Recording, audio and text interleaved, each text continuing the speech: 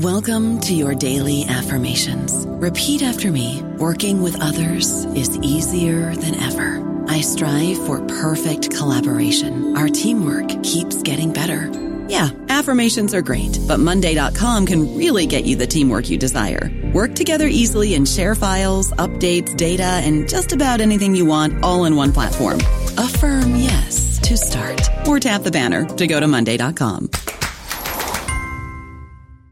Judy was boring. Hello. Then Judy discovered ChumbaCasino.com. It's my little escape. Now Judy's the life of the party. Oh, baby, mama's bringing home the bacon. Whoa, take it easy, Judy. The Chumba life is for everybody. So go to ChumbaCasino.com and play over 100 casino-style games. Join today and play for free for your chance to redeem some serious prizes. ChumbaCasino.com. No purchase necessary. Void where prohibited by law. 18 plus terms and conditions apply. See website for details. Hello, everybody. This is Marshall Poe. I'm the editor of the New Books Network, and I'd like to tell you that we have a new and improved website. It has 2 new features that we think you'll love. One of them is a vastly improved search engine, so that when you type in keywords, you'll get a bunch of episodes really quick. The other is the ability to create a listener account. And in that listener account, you can save episodes for later listening. So you can create a kind of listening list. We think these features are neat and we think you'll enjoy them. Please visit the site today. Hello, and welcome to New Books in Secularism. I'm your hostess, Annie Sepukaya.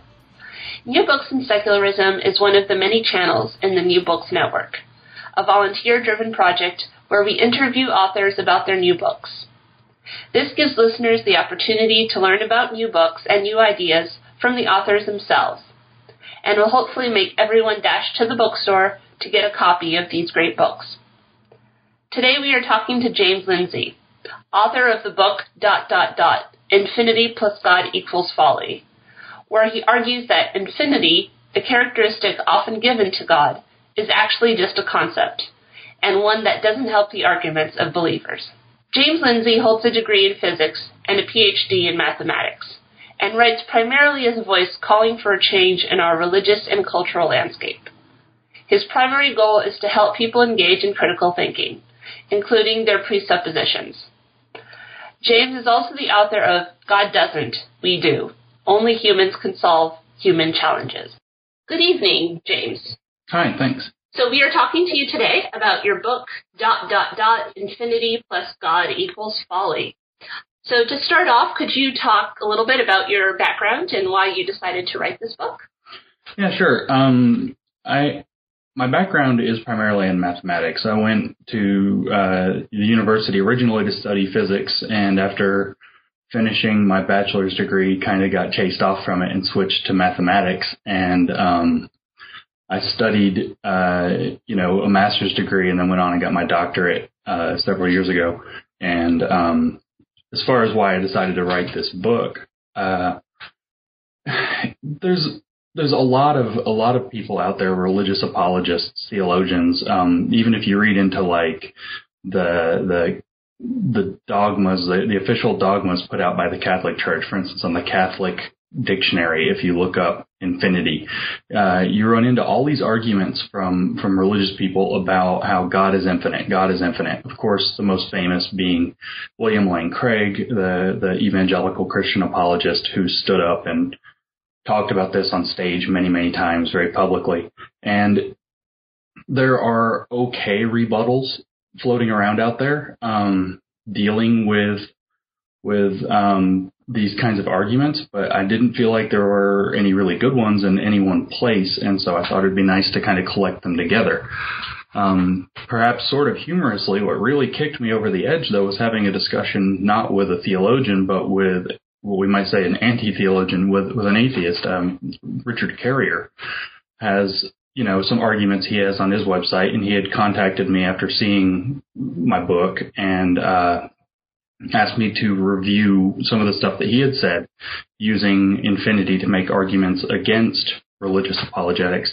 And he and I got in a long discussion that ended up leading to me studying a whole lot more about infinity than I ever had to earn a degree in math, even a doctorate. It's sort of kind of a sideshow.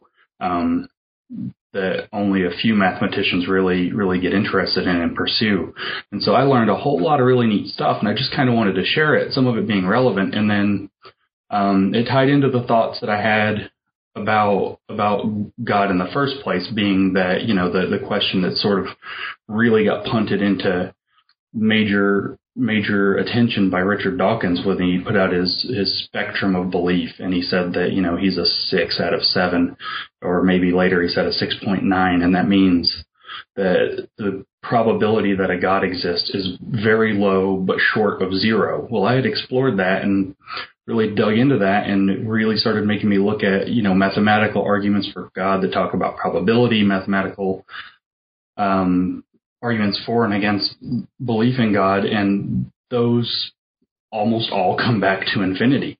And so between that and the discussion I had with Richard Carrier and everything else, it got me interested enough to really dig in and then decide to share this, since there seemed to be some kind of an interest or demand for it. I hear people ask me all the time, is William Lane Craig right? Does this make sense? Does it make sense to say that God is infinitely powerful or infinitely knowledgeable or infinitely good? What does this even mean? So I thought, well, I'll just put something together and see what people can do with it. Fantastic. You say that believers are drawn to the notion of the infinite like moths to a flame, and that they use it to bolster their arguments, but unsuccessfully, obviously. How is it often used by believers to bolster their belief, and why is that problematic? Well, I don't pretend to get into the head of the believer, but I think because it's such a big, almost unassailable idea, but really more than that, the idea that it's mysterious. It has this quality to it where it's paradoxical, where things don't make sense. And, I've noticed that a lot of times when you run into paradoxical beliefs or whatever with say, doctrines or dogmas or whatever that comes out of the church or the religious mind, that they love to just chalk this up to mystery, and then they kind of go gooey over mystery. John Loftus, in his newest book, The Outsider Test for Faith, has a line that I just love. I actually even remember the page number offhand. It's on page 219. He said, "Wow." He says, "Faith is a parasite on the mysterious, and infinity is a huge open door for being mysterious. It's very difficult to understand. It's very difficult to get things right. It's full of paradoxes. And then it's also, in a sense, from a very simple, superficial understanding of it, especially an understanding of it that predated, the 1850s or 1870s, it's this notion of being as big as can be. It's, the beyond. And so that's, of course, where they want God to be. They want God to be as big a deal as God can be, not some, little thing that, some bigger God could come and beat. And in fact, in the book I mentioned, in my own book, I don't know what page it's on, I mentioned, kind of the quintessential schoolyard argument. We could say my dad can beat up your dad, but my God is this big, and you can picture this as an evolution of religion. My God is this big, he can do this. My God is bigger than that, he can do all that and this. My God's twice as big as that, back and forth until somebody busts out, well, my God's infinitely big. Because it's just sort of it feels like the proper terminus of that argument, and it feels like the trump card that can't be beat. And kind of the motivation I have with the book, you said, what's the problem with that, is two things. First is to understand the nature of making that jump from like twice as big, 5 times as big, 10 times as big, infinite. It's, infinitely times as big. What does that jump mean? And that's really what the title of the book is, that ... If you know enough about math to know that when we write sets that are infinitely big, we put a few numbers, 1, 2, 3, ... And so the ellipsis, the point what I'm kind of, artfully, I hope, hiding, math people, so art, right? Trying to artfully hide in the title is that everything that's going on in infinity is in those dots, and you have to jump over the dots to be talking about infinity. And so what that often leads to is basically saying a lot of stuff that doesn't make sense. And that's really what, motivated wanting to address this. And it's also where it's a problem for them to have started to adapt this concept, the infinite, to God. And this isn't a recent invention. I mean, you've got, like I said, it's in the Catholic dictionary that, if I remember the wording vaguely right, it's in ... quoted. But the dictionary says something very close to, that God is infinite is in every sense a Catholic dogma. I mean, in every sense.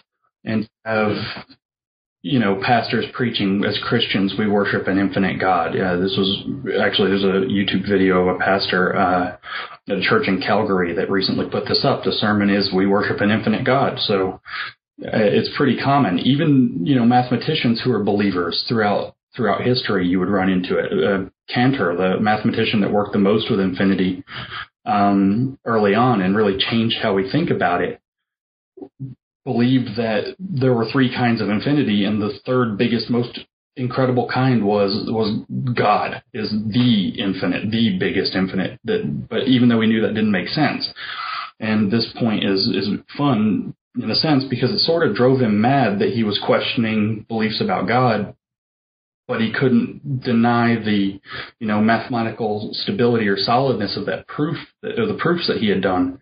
So he was all torn up about that, and it was very difficult for him. Of course, I had even somebody just mentioned it the other day to me that Aquinas, big player in Catholic history and defining a lot of the theology that the whole Christian world follows now. Aquinas had said that God is necessarily infinite because he is being itself. That being a really interesting point as well, because the being in that quote is capitalized, so I assume it means a Platonic ideal, and that's kind of the other big theme of ... is that these religious beliefs rely on Platonism. Platonism is this philosophical position that, to kind of put it in a nutshell, that abstract ideas have a sense of, or a form of realism, that they exist in some, real manifest way. And, Plato said in a realm of ideals that's, separate from the physical world. But this kind of dualistic notion that's in Platonic realism was something I really wanted to puncture. I take the position that there are abstractions. We have lots of abstractions. Words, for instance, are abstractions. Numbers are abstractions.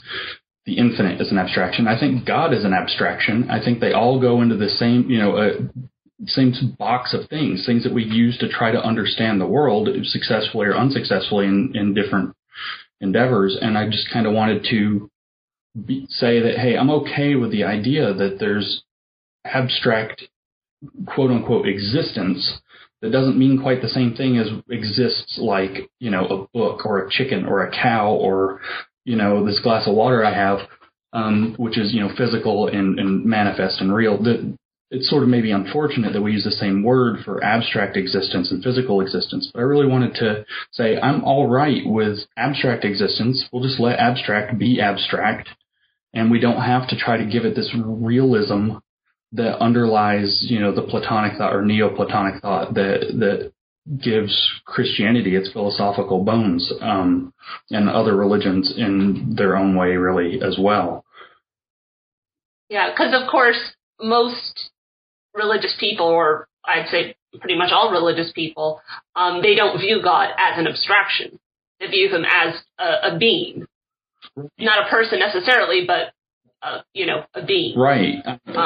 In fact, so that's where the problem comes in for you. Yeah. The fact that people are not seeing it as an abstraction. Right. They're seeing it as real, the way that a tree is real. Right. Like I say somewhere in the conclusion, I say, they're the God, an apologist might go up on stage and argue for this very sophisticated philosophical idea, something along the lines of what do they say? The necessary agent cause of contingent reality, something very, very philosophical and dry and precise and abstract. And the average believer doesn't believe in that. The average believer may not believe in something so crude as a man in the sky with a beard, but they do believe in existing, being that lives and breathes and is part of the world and is part of their lives, and, you know, very importantly, will one day judge the living and the dead. And some of these people, not a trivial number, believe that, you know, if we don't behave the right way or we don't do the right things or agree with the right people or all get on the same boat, that there'll be hurricanes or justified reasons to kill each other. I mean, there's really bad stuff. So to try to just clarify that, hey, maybe this word God doesn't really represent a being, but rather just an abstract idea that we've tried to use for centuries to understand the world. You know, maybe I feel like that can open up the gate to a better conversation about all of this, instead of the typical, you know, oh, he exists, no, he doesn't exist, you can't prove this, or you can't prove he doesn't, you know, all this nonsense. That's very difficult. So this is kind of my new tack. This when I study the religion stuff now, my main goal is not studying the mathematics or any of this anymore. It's not a total, like, a sideshow or whatever of my life, but you know, I think these mathematical arguments are interesting and important. But this idea that God is an abstraction is something I've pulled out of that, and now I'm really trying to work at understanding what the actual abstraction is. And so that's kind of where I'm going. I don't expect, for instance, unless, you know, I'm directly requested to write necessarily another book about God and math. You actually use a really interesting analogy. You say that apologists tend to confuse the map with the terrain. Mm-hmm. What does that mean exactly? Yeah, so this is sort of the role of abstractions in general. I mean, we could sound all New Age or Buddhist or however and say that the word is not the thing and just leave it like that. But the words, for instance, are abstractions, or numbers are abstractions for an idea or a thing. So I might say the word, tree, and I'm thinking of a tree, but there are physical trees that word refers to, and this is all, you know, carefully laid out. Philosophers have carefully detailed out, you know, reference and all of these careful ideas to clarify all of this. But the abstraction itself isn't the thing, and so what does the abstraction do? That's sort of where I'm working. And what, for me, I think the abstraction does is, to use a term from science, is it creates a model of reality. And so our subjective understanding of the world really is our model of, you know, I ultimately am a realist in the sense that I think that there is a real world outside of our heads. We're not just imagining this. And the model we create in our head is the subjective understanding of the world, the objective world outside that we exist in, that we're a part of. And it's very easy for us to get lost in these abstractions. Even sophisticated scientific models, like, you know, within physics, like gauge theory, you know, what with the new Higgs boson discovery and all of this, that one being relatively hot, or general relativity or quantum mechanics, it's very easy to get caught up in the model. And this is a angry debate in the philosophy of science, to say that the model is reality. I don't buy into that. I think the model is an abstraction that lies on top of not on top of a reality. It lives in our heads. It lives in our minds, and it's like our map, which is also an abstract picture of, you know, topography.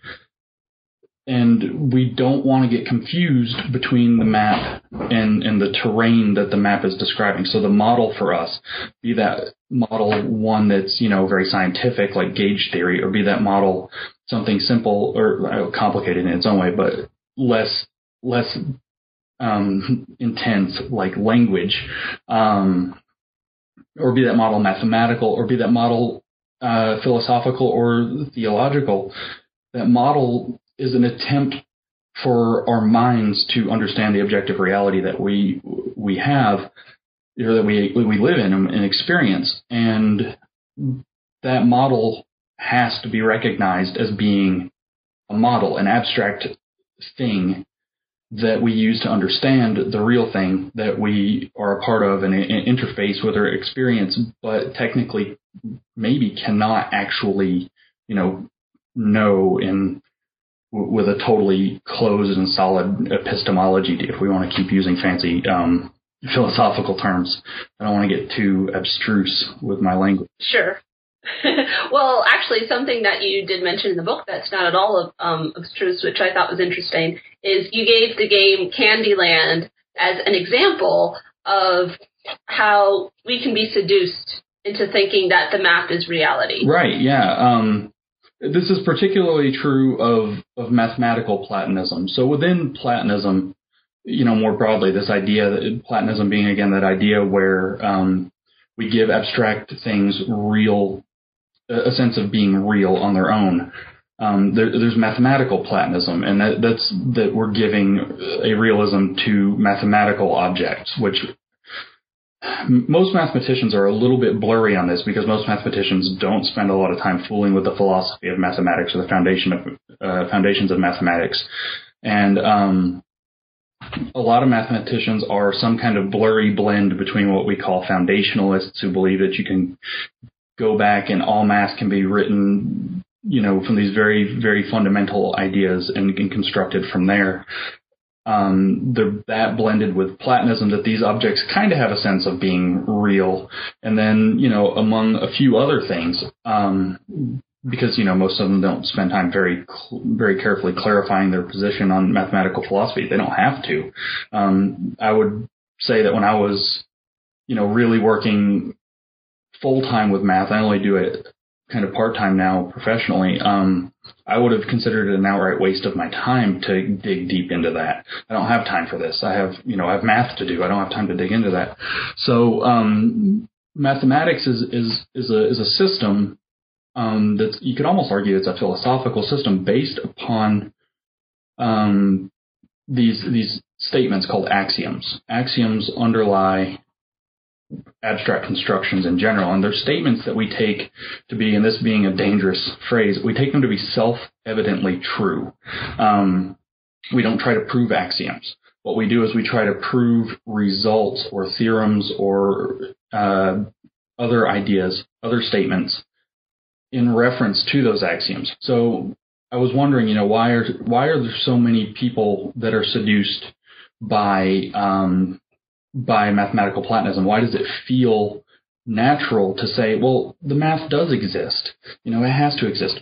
And the reason is because it's kind of like Candyland. You have axioms, and when you apply logic to the axioms, you get what's called an axiomatic system. That's all of the statements that can be proved within the context of those axioms.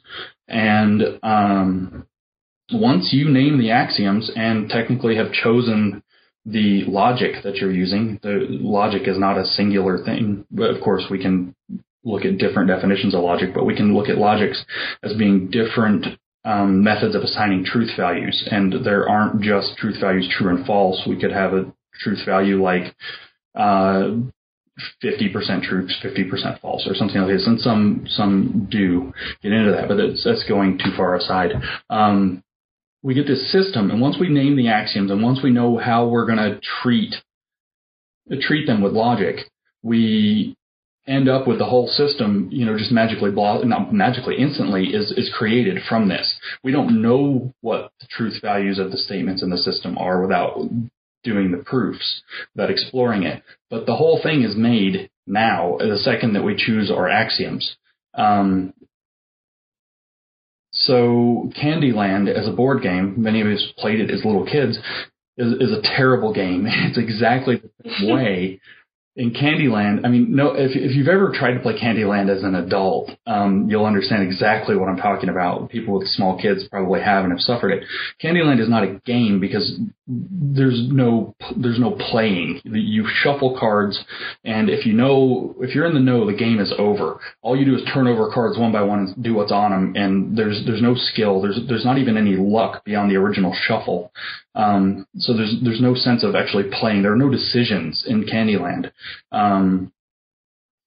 Once the cards are shuffled and set down in Candyland, your pieces are the game pieces are going to go exactly where they're going to go, regardless of who plays the game, or regardless of if it's the best Candyland player in the world, which is a meaningless statement because everybody's just along for the ride.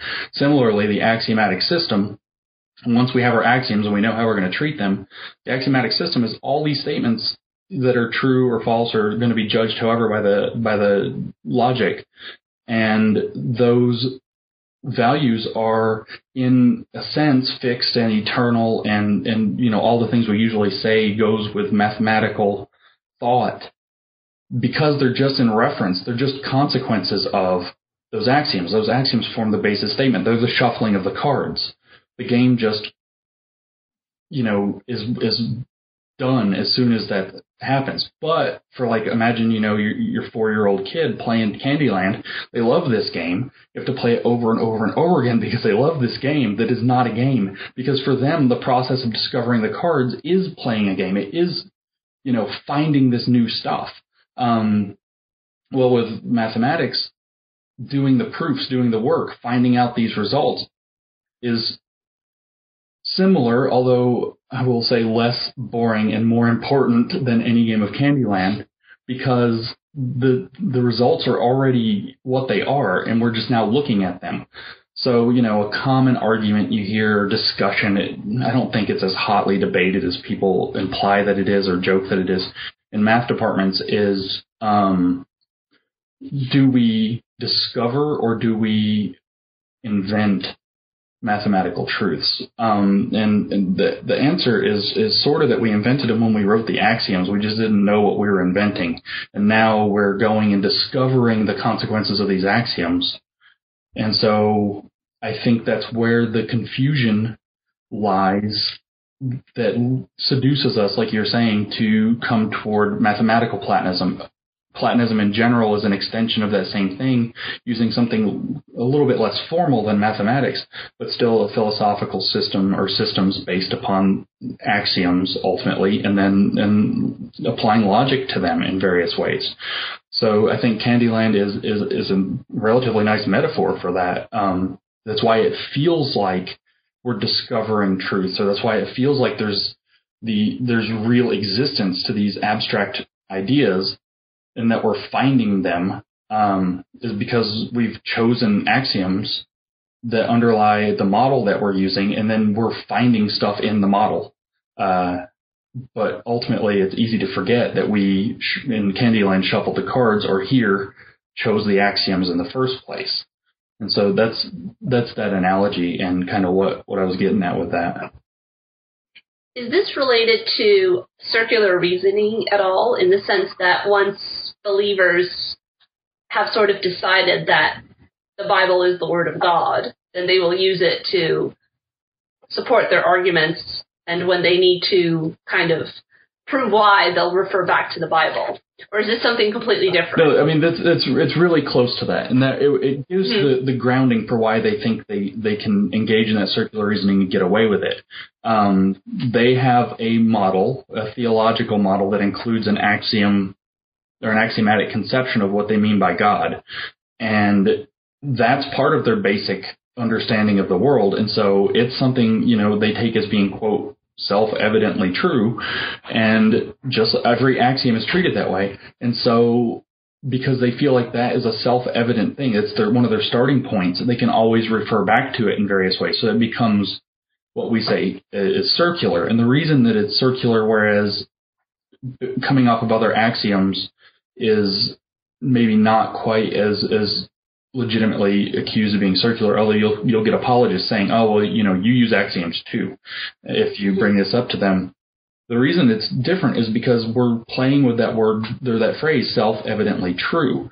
I think maybe at one time in our superstitious past, something like a magical god in the sky, or a pervasive agency in the universe might have felt more self-evident than we will allow for, say, following the Enlightenment, which has been a while now. The trick here is, I think, on that phrase, self-evidently true, we don't accept a, magic explanation now as being self-evidently true, whereas people who are already invested in it take that as part of their foundation. So for us, outside of the system, or outside of that axiomatic system, we see it as begging the question or getting into circular reasoning when they start using it. because we're using a different set of axioms, say empirical consideration of falsifiable hypotheses, if we want to get all formal with it, which is to say science, or evidentialism, or something where we're basing our ideas on something, that we feel like is or justified in thinking is more objective than somebody said, oh, well, there's this God that lives in the sky, or I had this particular kind of feeling in my heart, and therefore I know that there's this broader something in life, or anything like this. So I think that's what's going on with how axioms look. They look very circular, but it comes down to understanding what we can legitimately call self-evident and what we really shouldn't. I would say the most maybe difficult chapter to really understand what I'm getting at kind of digs into that idea. The one in ... and that being the chapter where it's called Bayes without priors, where I explore the idea of doing Bayes' theorem without assigning prior probabilities, which is usually the bread and butter of doing Bayesian reasoning or analysis. Do you have an example of a self-evident axiom that does work? I don't have an issue with many of the foundational simple axioms of mathematics. These are very clear axioms.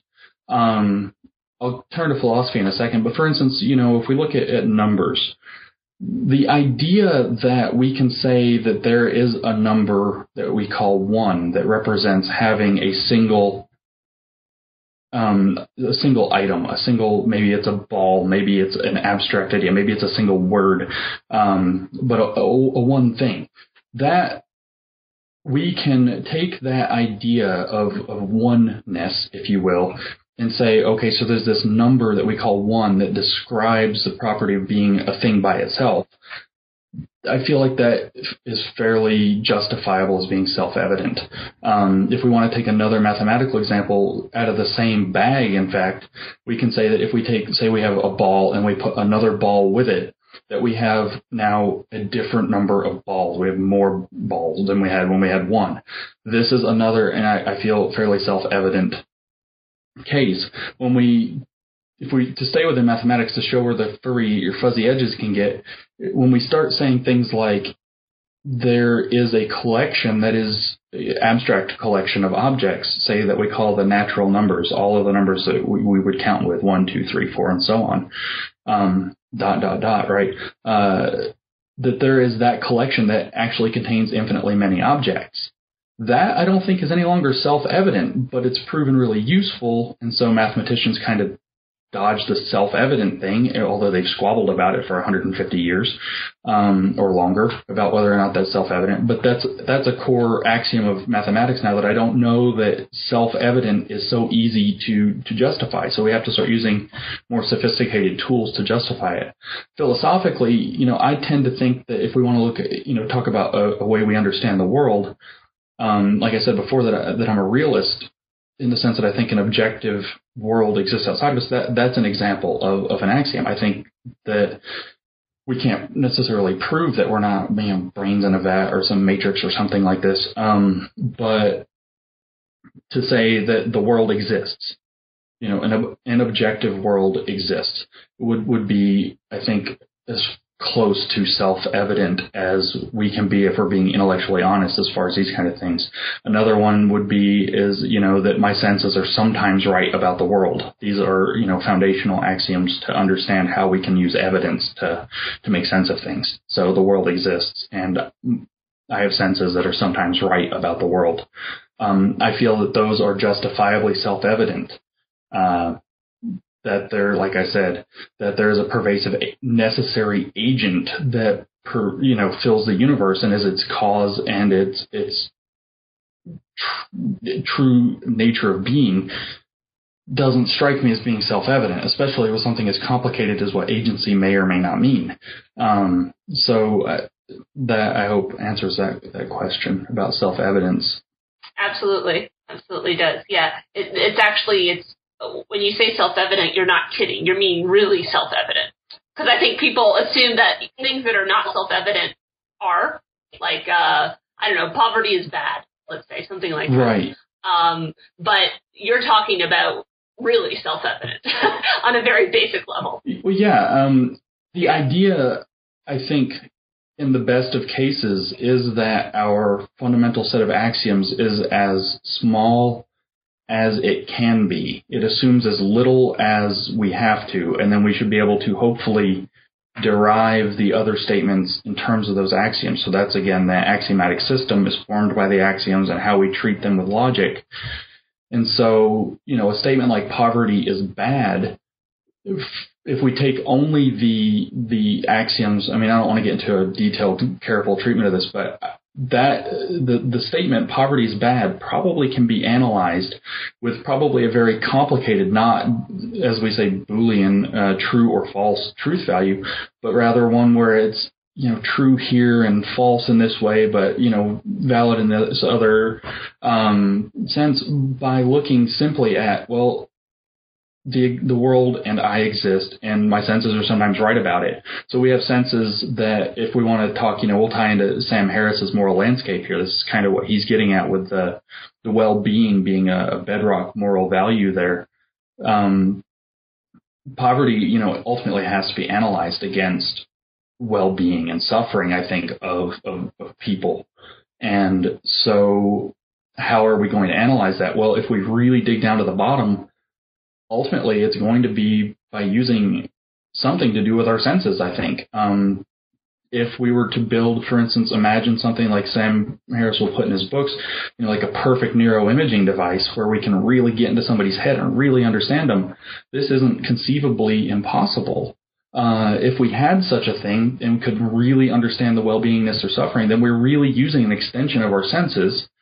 And then by applying, a falsifiability criterion where we try to falsify bogus ideas and not accept those, then we use an extension of basically of our senses and the belief that people exist and have feelings to make a decision or to make a call about how, when, where, why poverty is bad, how deep it is bad, how necessary it might be in some circumstances for human well-being, or, all of these are difficult questions. But you're right. I mean, to take a statement like poverty is bad as a foundational axiom, it's something, ideological positions or political positions will do, but it's risky business. It assumes a lot.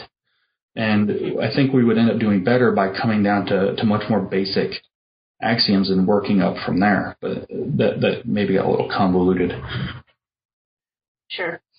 What is the Kalam cosmological argument, and why is it wrong? So the Kalam cosmological argument it's sort of kind of entertaining because it was originally an Islamic argument, as far as I understand, that has been championed by Christian evangelical apologist William Lane Craig. It's wrong for a number of reasons. It's probably been poked with, has more holes in it. It's had more holes poked in it than a spaghetti strainer. But what it basically says is that it follows a philosophical syllogism. It puts out the premise that everything let me just get this right without having it right in front of me. Everything that exists began to exist, everything that began to exist has a cause. That's what it is. That's the first premise. Then the second premise is the universe exists, and so the conclusion is the universe had a cause. And then, of course, the religious apologist jumps to, I know what that cause is. It's my God. So lots of jumping over what I would called in my first book, I called chasms of non sequitur. But why is it wrong? Well, there's a number of reasons that it's wrong. One of which I think is probably the most, it's my favorite because I think I came up with it. I haven't seen it from anyone else, is that I think it commits an error of category. It treats the universe as a thing in the universe, and that probably isn't valid. So, the first statement is everything that began to exist has a cause, and then the second statement is the universe began to exist. So it treats the universe as something in that everything, when really the meaning of universe in this context is everything. So I noticed... It's not inside. Yeah, so is the universe a thing inside the universe? And I don't think that it is, and therefore I don't think the observation from the premises applies. The reason that I noticed this is because it ties into a paradox from mathematics that followed all of the infinity stuff that was happening at the end of the 19th century, beginning of the 20th century. And Bertrand Russell noticed a paradox of set theory where the question becomes, you can put abstract things in a set. You can have a set of sets, for instance, a set being a collection of abstract objects. And so Russell wanted to know, well, can you have a set that contains all sets? And so this set would have to contain itself, and that becomes problematic.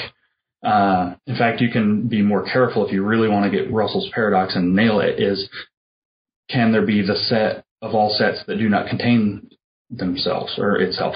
And so this set that you would be creating has to be but can't be inside such a set. And so this created a paradox and made a lot more work need to be done to reformulate set theory. And I think in a sense that the Kalam premises either are an instance of Russell's paradox or they echo it very closely. The universe here being the set of everything that exists. Is that a thing inside of itself? That's how I originally noticed it. It's relevant to ... about infinity, not for that reason, though. It's relevant to ... because William Lane Craig, the apologist that champions it, he has a book-length treatment on it, in fact, relies upon lots of arguments about infinity. In fact, that's how he got famous for talking about infinity. That's why I got dragged into looking at infinity and God stuff in the first place. Well, what can you say about William Lane Craig? People would ask me.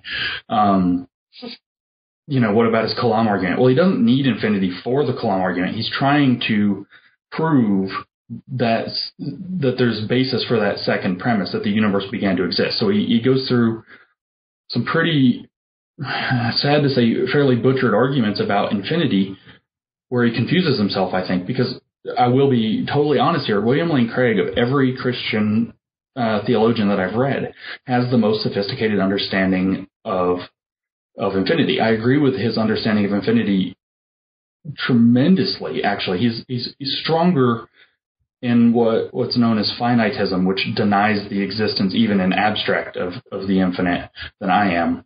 But I think he has a very sophisticated treatment. He's very accurate about most of what he says about infinity. So it really kind of bothers me that it's really bothersome that he gets the argument that he uses for that second premise of the Kalam argument so wrong. In fact, since you had mentioned circular reasoning, he does exactly that. He begs the question. His basic thing is, he says that we can't exist now in the present moment if there were an infinite number of moments before now, because an infinite number of moments would have had to pass, and you can't, he says, count down from infinity. Infinity isn't a number. That's a big theme, and ... You can't treat it like a number, so counting down from infinity doesn't make sense, because it literally means you would never start. What process is counting if you never start? But his argument relies on the idea that either there was a beginning of the universe finitely long ago, or there was a beginning of the universe infinitely long ago. It can't be infinitely long ago because an infinite number of moments can't have passed till now, therefore it has to be finitely long ago. But notice that he assumed there has to be a beginning of the universe, but that's the conclusion he's trying to prove.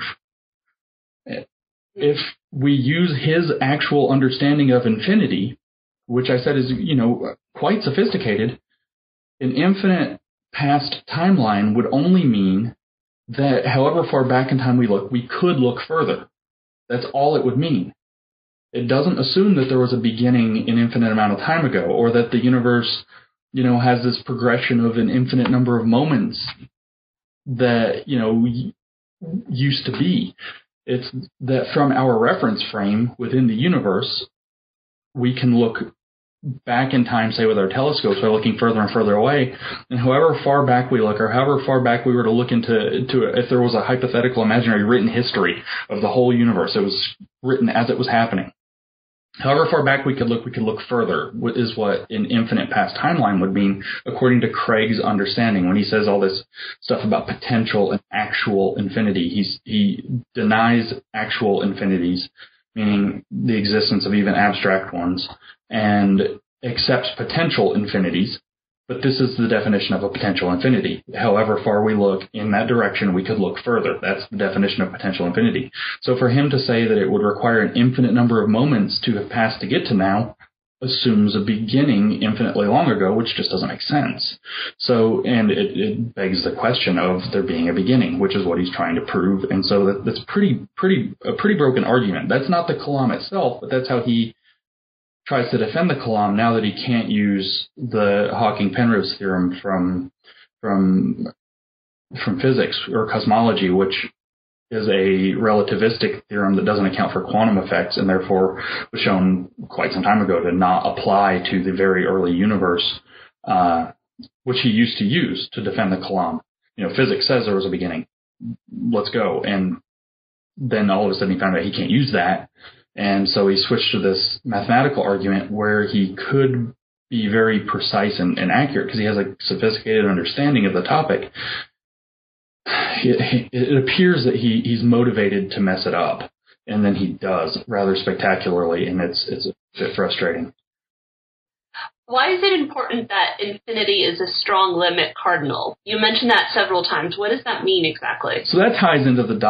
thing. So that's the idea that, this is kind of where we've already talked about all these ideas so far. So the potential infinity means we can look further. The actual infinity means that there's actually such a funny word here, some abstract infinite thing, collection that exists. So that would be what I mentioned earlier when we were talking about self-evident truths. The axiom of infinity implies the existence of an infinitely large collection. It implies the existence of the abstract existence of a actual infinite set.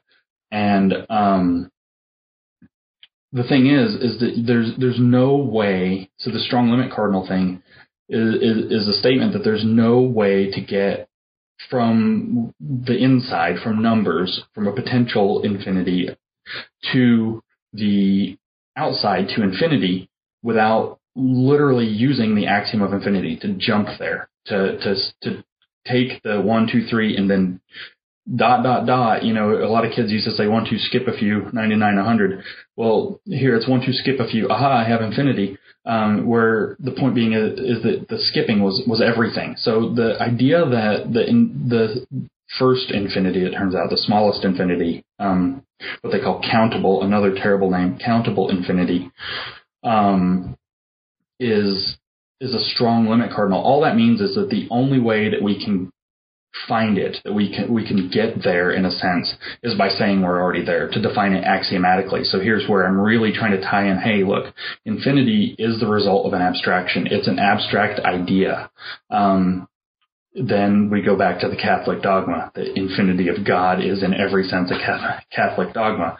As Christians, we worship an infinite God from the pastor in Calgary.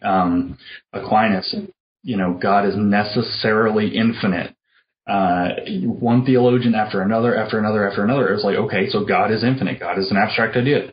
Okay, thanks. So in a sense, this is where I think it sort of enables me to, as they say, hoist them on their own petard.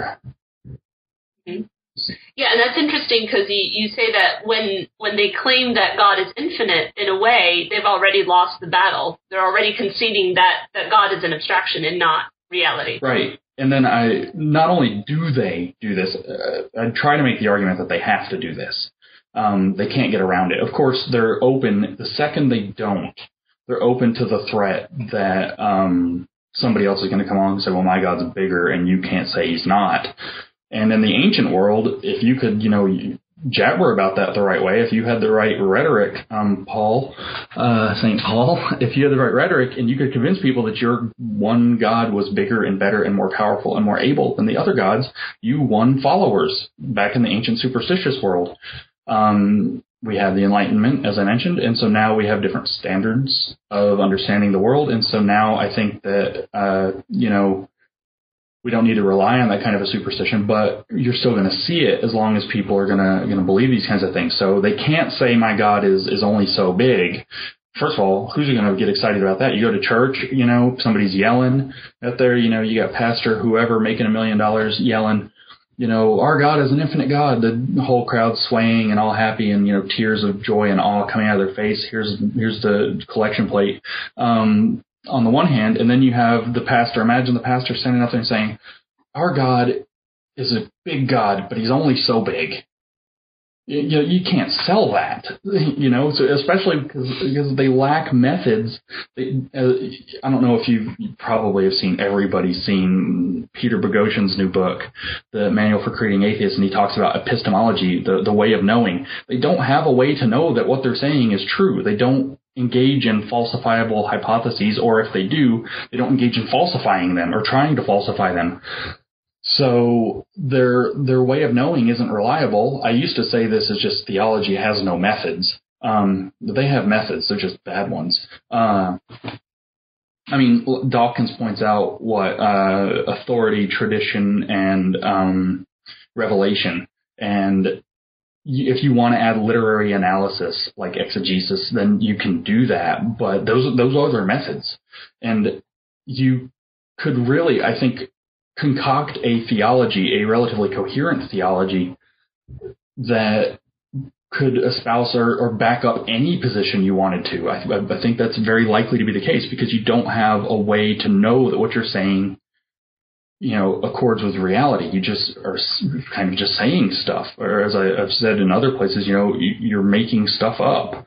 And so if, they say, oh, my God's only so big, somebody else is going to be like, well, my God's bigger. Because they're just making stuff up too. And then they're going to argue, and no, mine's bigger, and then where do we go again? If they go to infinite, they lose. If they don't go to infinite, they lose. Right. They would probably be best off just trying to, I don't know, I shouldn't say just agreeing with me that God is an abstract notion that they use to understand the world. It's such a clean explanation, especially like... They kind of... Sorry, go on. So especially, like I said, as I've started to dig into what that abstraction might represent, it just makes a lot of sense. It's a much cleaner explanation than, a necessary agent cause of contingent reality that happens also to have, Christian dogma or Islamic dogma or Hindu pantheon, anything that people want to just throw in there on top of this weird philosophical definition. It seems like they pretty much take advantage of the fact that most people who are, not mathematicians and don't understand any of this, don't know what infinity even means, including themselves. Right, yeah. It's just a sexy word. Exactly. That's exactly it. It's a big, sexy word. It's, like I said earlier, very tied up in the idea of the mysterious. As John Loftus pointed out, faith is a parasite on the mysterious. So they love mystery. I used to talk with a guy, really, really a great guy, very, very deep in his faith. And, he would bring up all these topics and want to discuss them with me. And, I would just kind of look at him like, incredulously and ask him, simple questions, for instance, well, how is this supposed to work? Maybe, how did the sun stop moving in the sky, which means the earth stopped spinning in the story from the book of Joshua, and nobody noticed this. Nobody noticed the earth stop, which should, inertia exists, so something should have been noticed. And his answer was always something like, well, that's one of the mysteries. Or you talk to him about the Trinity. Oh, that's one of the mysteries. And when he would say mystery, it would almost, I really like this guy, so I don't want to sound like I'm making fun of him or anything. But when he would say mystery, he would, literally go dewy-eyed, like, looking off into the distance, like the actor that played Jesus in Alfred Zeffirelli's Jesus of Nazareth, looking off in the distance, kind of vague smile and no blinking. So it's like they really get into the mystery, and infinity's loaded with mystery. You also say that agnosticism is not a logical position. Yeah, I've said that too. Everybody wants to argue about whether, theism being belief and Gnosticism meaning knowledge, whether these things are independent or not. Lots of people want to define themselves as agnostic atheists, and I'm not going to want to get deep into this argument. I don't really think it's a very fruitful argument. I think a nice summary statement about agnosticism is that we don't have. I won't say there is no evidence, because then we have to argue about what constitutes evidence and how evidence is defined. But there's no convincing evidence if you take an informed, skeptical, or outsider position to the traditions of faith. There's no convincing or good reasons to believe, but there are really good reasons not to believe that. Specifically, that the religions, the tenets or doctrines or dogmas of the religions are true, but even that, this pervasive agent that will, that interacts in the world, there's no good reasons to believe that exists, but there are good reasons not to believe that it exists. So, depending on how hard-nosed you want to be about that, we can talk about agnosticism one way or the other, but I don't think it's a very fruitful discussion. I think it just comes down to we don't have good reasons to believe, but we have good reasons not to believe, and it's up to each person to analyze that and decide how good the reasons to not believe are for themselves and label themselves as they will. You talked about Richard Carrier a little while back, and of course he's a famous blogger on Free Thought Blogs. Mm-hmm. And you talk about the fact that although he also argues against the existence of a God, you still disagree with him in several aspects. Well, not necessarily. Well, on small things, he's far more of a Platonist than I'll accept. So I'm trying to burst the bubble on Platonism. He doesn't accept the term Platonist for himself, or so he told me. He says that he's an Archimedean, which means that he rejects the idea of infinity and is a Platonist. So I disagree with his stance on whether or not, on, I guess, mathematical ontology, whether or not these mathematical objects have existence. I am more comfortable, apparently, with the idea of the infinite being an abstraction and that being fine than he is if he wants to take the Archimedean principle that there is no even abstract infinity. There is a chapter in ... where I address one of his arguments. I don't think he actually believes the argument that he's making so much as he's making a joust at theological arguments, saying, oh, well, if you want to argue this way, well, I can argue this way too, and here's what comes out of it, although I don't necessarily believe the original premises. But in that essay, which I included, that blog post of his that I analyzed and then answered in the book, I included it not because I'm trying to cut down on Richard Carrier. Richard Carrier is a very bright guy that does really great work, and he's got for somebody who's not a mathematician, he has a very sophisticated and deep understanding of mathematics. So that's very impressive. I mean, in our discussion, he mentioned a lot of things that I actually hadn't heard of, and so I had to spend some time looking them up and getting my head around them and studying them. But he misused infinity, and one of the points that I am trying to make with the book is that people try to use infinity to make arguments, say, about God or other philosophical ideas, and that's really easy to mess up. So I'm not cutting on it. I'm just trying to use it as an illustrative example, that it's easy to mess up, and it's not always just. I'm not trying to just nail theologians and say, oh, they're nonsense. It's nonsense. Just trying to point out it's really easy to get this stuff wrong when you start trying to pull out infinity to prove that something in the world exists. It's easy to make mistakes. So that's what that was about. One of your last chapters is dedicated to the arguments of St. Anselm, who is one of my favorites in terms of arguments that hurt my brain.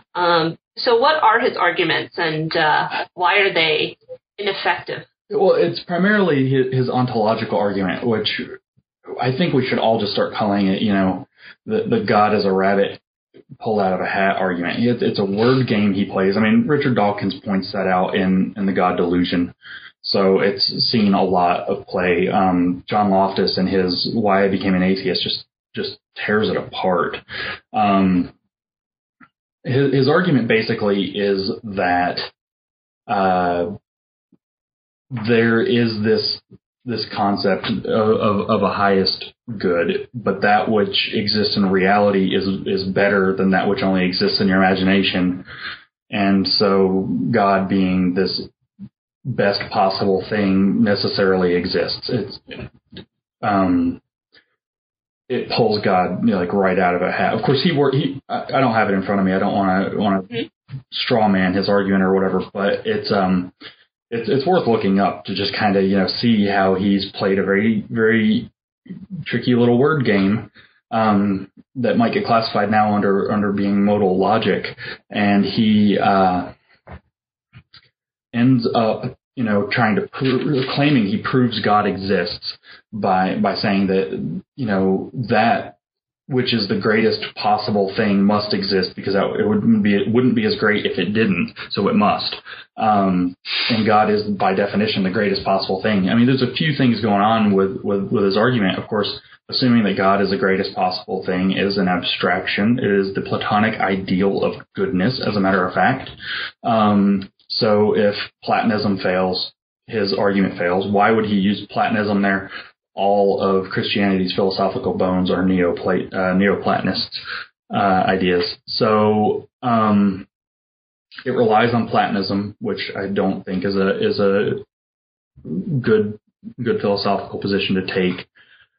And then he has his whole greatest conceivable being. And this is, of course, what got me interested in it. How can I use my mathematics to poke at these theological arguments or to do something different with them? I mean, his argument has been torn apart for centuries, so it's not new to have torn it down. But he says greatest conceivable being. Well, what we know about infinity, first of all, what we know about numbers is there's no largest number. And so if God is only, finitely big, like we talked about earlier, as uncomfortable as that would be or finitely great, as uncomfortable as that would be for religious people to have to accept, then we know that there's no greatest. Because, like I said earlier, anybody can come along and say, oh, mine's greater. If we wanted to use, numbers, if one person said mine's 1,000, the next person could come around and say mine's 1,000,000, and the other person could say, no, mine's 1,000,000,000, and this just goes on forever. There is no greatest. But as it turns out, in the end of the 19th century, what we found out about infinity is that if we decide to accept that infinity exists, so we might get around that by saying, oh, well, God's infinite. That's the biggest thing that can be. What we noticed or discovered or found out in the late 19th century was that if we accept the idea that there is one infinity, you can use an object that is counted by that infinity, that is enumerated by that infinity, to construct a bigger object, a truly bigger object. So if we have even one infinity, then there has to be a larger infinity. And so when you repeat this argument, you get an infinite tower of infinities. So there are infinitely many infinities. However big your infinity that you're talking about is, there is a bigger one necessarily. And so if they have two choices. They can deny the infinite exists, but then they're stuck in the finite, or they can, where they have the constant squabbling over who's really bigger, lacking methods to resolve that, having no evidence to do so, or they can jump to the infinite. But the second they say God is infinite, you have an infinite tower of sizes there too. So this greatest conceivable idea, that Anselm's depending on, doesn't exist. There is no greatest conceivable. Whether you're finite or whether you're infinite, however big you specify, there's bigger. So there's no greatest conceivable. Unless we want to argue that conceivable is dependent upon human limitations, but why should their God be? Which of them would accept that their God is subject to human limitations. Of course, if we see him as a abstract model of the world, of course he's subject to human limitations, and we see that this greatest conceivable entity becomes again the Platonic ideal of good, the very notion of goodness, in this case, I guess, literally personified, but or not literally, figuratively personified. But, you know, it doesn't get you to this, again, philosophical, necessary agent creator of contingent reality, and nor does it get you to a living, breathing entity that is going to judge you for, who you decided to have sex with, or whether or not you ate the wrong food on the wrong day, or any number of other transgressions, some more disgusting than others. If people want to read your book, is it out in bookstores now? Is it online? It's online. The ... you can get both on Amazon and on Barnes & Noble, I've noticed. I know that Canadians have complained about Amazon in general, Amazon.ca being limited. There's some kind of, I read about it, there's some kind of problem, it doesn't matter here or there, between the way that they want to do their business and their distribution centers and all of this, and some squabble. It's just irritating for the rest of us. But I think I'm not 100% sure, but I think they've had okay success with the fact that it's on Barnes & Noble. It was published by my publisher's Onus Books. It was published via Lightning Source, so whatever they distribute through, I actually do not know. I don't think it's in physical bookstores, though. All right. Well, James, thank you so much for being on today and talking to us about your book. Great, thanks. You have been listening to an interview with James Lindsay, author of the book ... Infinity plus God equals Folly. This is your hostess, Annie Sepulkaya. Thank you for listening to New Books in Secularism. See you next time. Hello, it is Ryan, and I was on a flight the other day playing one of my favorite social spin slot games on ChumbaCasino.com. I looked over at the person sitting next to me, and you know what they were doing? They were also playing Chumba Casino. Coincidence? I think not. Everybody's loving having fun with it. Chumba Casino is home to hundreds of casino-style games that you can play for free anytime, anywhere, even at 30,000 feet. So sign up now at ChumbaCasino.com to claim your free welcome bonus. That's ChumbaCasino.com and live the Chumba life. No purchase necessary. VGW. Void where prohibited by law. See terms and conditions. 18+.